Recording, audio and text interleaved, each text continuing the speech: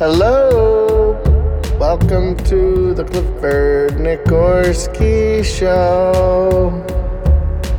Oh, baby, I just want to say hello to all the dusty cats out there. I know there's a few lizards, and they unfortunately had gotten their tails broken off, and now they're waiting for the tails to grow back, and they're looking all weird and dark. It's rough, but that's the process. It's Super Bowl Sunday. There's been objects shot out of the sky 3 days in a row, almost, and 4 in a week. That's exciting. What's going on with that? I know there's nothing we can do to stop it. We just kind of have to sit around and wait. I keep thinking, I wish there was someone I can call and talk to about this, but there's really nothing to say about it, We don't have a lot of information, and all that's left to do is speculate. It's Super Bowl Sunday, so that's the only flying object that I care about. You know what I mean?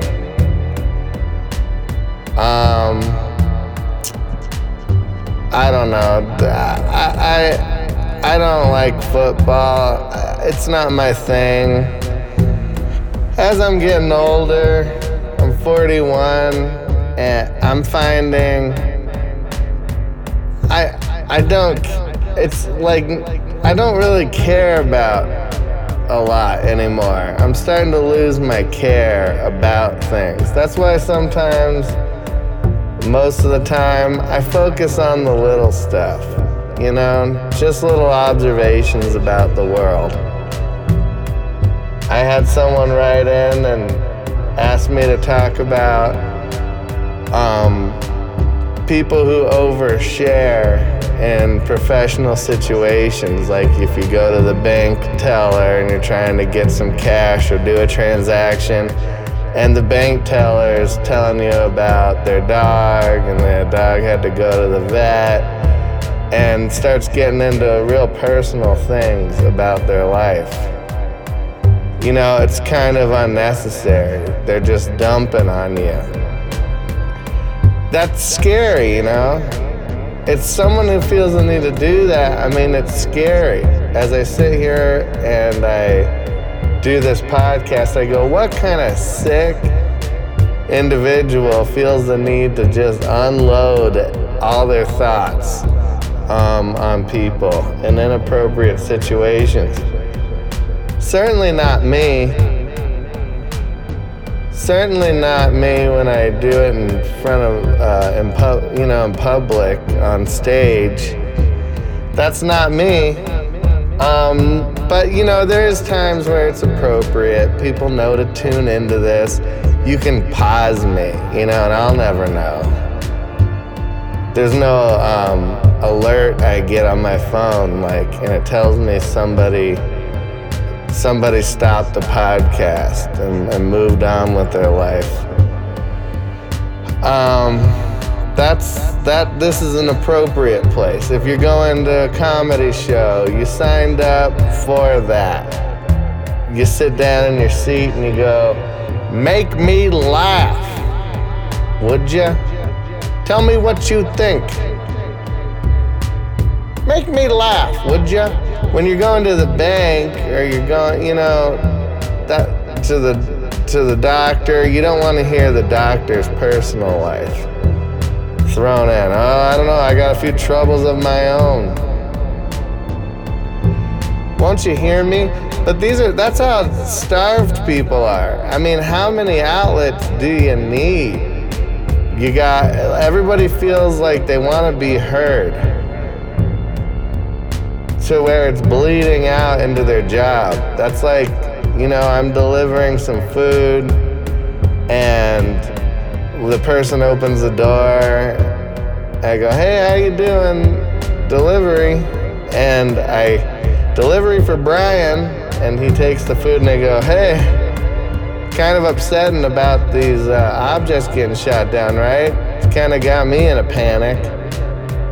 And then the guy's just sitting there looking at me like, I just want to take this food in and eat it. I just want to finish watching my show. I'm watching The Last of Us. You don't understand, there's a love saga going on between two gay men, and I've never seen anything like it. It's ripping my heart out. And I'm trying to go on and on about flying objects getting shot down. It's unfair. It's unfair.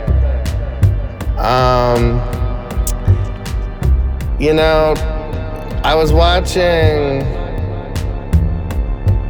Bollywood Bling last night, and it got me thinking, I'm looking at these people and they have so much money, and I gotta tell you, I don't know if you're supposed to just watch it and just soak it in and not form any opinions, or if you're supposed to watch a show like that and be like envious, or maybe like think to yourself, hey, I'd like something like that for me. Maybe that's inspiring to me. I want to have some Bollywood bling. I want that lifestyle. I don't know what you're supposed to think or who the show is really made for. At one point I considered, is this show for really like kind of like douchey people, like influencers watch it and be like, oh yes, oh, I love this. Like, it almost seems like it was made for, if you like the show and you find it like a good show, it seems like you're probably an asshole. You probably walk around with like the sides of your head shaved and a little ponytail, and you got like you wear stupid hats, and you're kind of into the influencer scene. I don't know why, but do people still like that sort of a thing where they're like, is there still a group of people who are inspired by like influencer stuff and behaviors? Like, is there people that like go to these like electric dance kind of clubs and they watch the DJ and they know he's not making any music up there? The one thing I saw, he had a recording. There's one character, he's a DJ, and he pushes a button and it says, I'm so happy to be here tonight. Everybody have a fun time. Are you ready to rage? And he's holding a microphone in his hand. Just seems like he could have just said that into the microphone. Like, if you're not gonna really be making any music and you just got your laptop out and you're just hitting play, you wouldn't need to have a sequencer that has your voice saying, like, all right, everybody, hope you're having fun out there, let's do this. But he had like things that you're supposed to say in the moment, pre-recorded. That seems ridiculous. It seems almost insane to be entertained by that. I was looking at their clothes and like they're all wearing like Versace and One guy looks like he they show him getting off of a private jet, and he's wearing all these clothes from the mall. Like, he had a Ralph Lauren shirt on, and then in another scene, he's wearing like an Express men's striped button-up short sleeve shirt. And all I could think was like, you've got all this money, and plus they're all arguing amongst each other. They all clearly hate each other. It doesn't make it seem like a lofty ideal, you know, to reach. Like, it doesn't seem like if you had all that money, like, I would figure I wouldn't want to be wearing anything that anybody else could buy. I would probably be if I had a lot of money, and I grew up around a lot of very wealthy people. My family, sometimes we had a lot of money, sometimes we were dirt poor, sometimes we had money. You know, it like waxed and waned. We owned a house with a pool, had multiple cars. I got to go to a weird private school. I was like in this private school that turned out to be like a Scientology school. I don't know if it was an accident or not how I ended up there, but the books were written by L. Ron Hubbard, and I'd go to use the bathroom and walk by like where the real young kids, like the second, third graders, and they would be taking a nap, and there would be L. Ron Hubbard speeches playing while they slept. Lisa Marie's kids went there, so I'd see her picking up her kids every day. But then sometimes I was dirt poor. We didn't have any money at all. So I've seen both, but I would venture to say if I had a good amount of money, I'd probably get like a tailor or something, you know, someone who knows fabrics, like fabrics that feel really good, solid, great thread work, great stitching, and kind of custom made to fit me specifically. It almost seems embarrassing to wear like a shirt, like you're that filthy rich in Bali, and you're buying houses for $40 million, and you're wearing a sweater with someone else's name on it, Versace, that someone else can buy.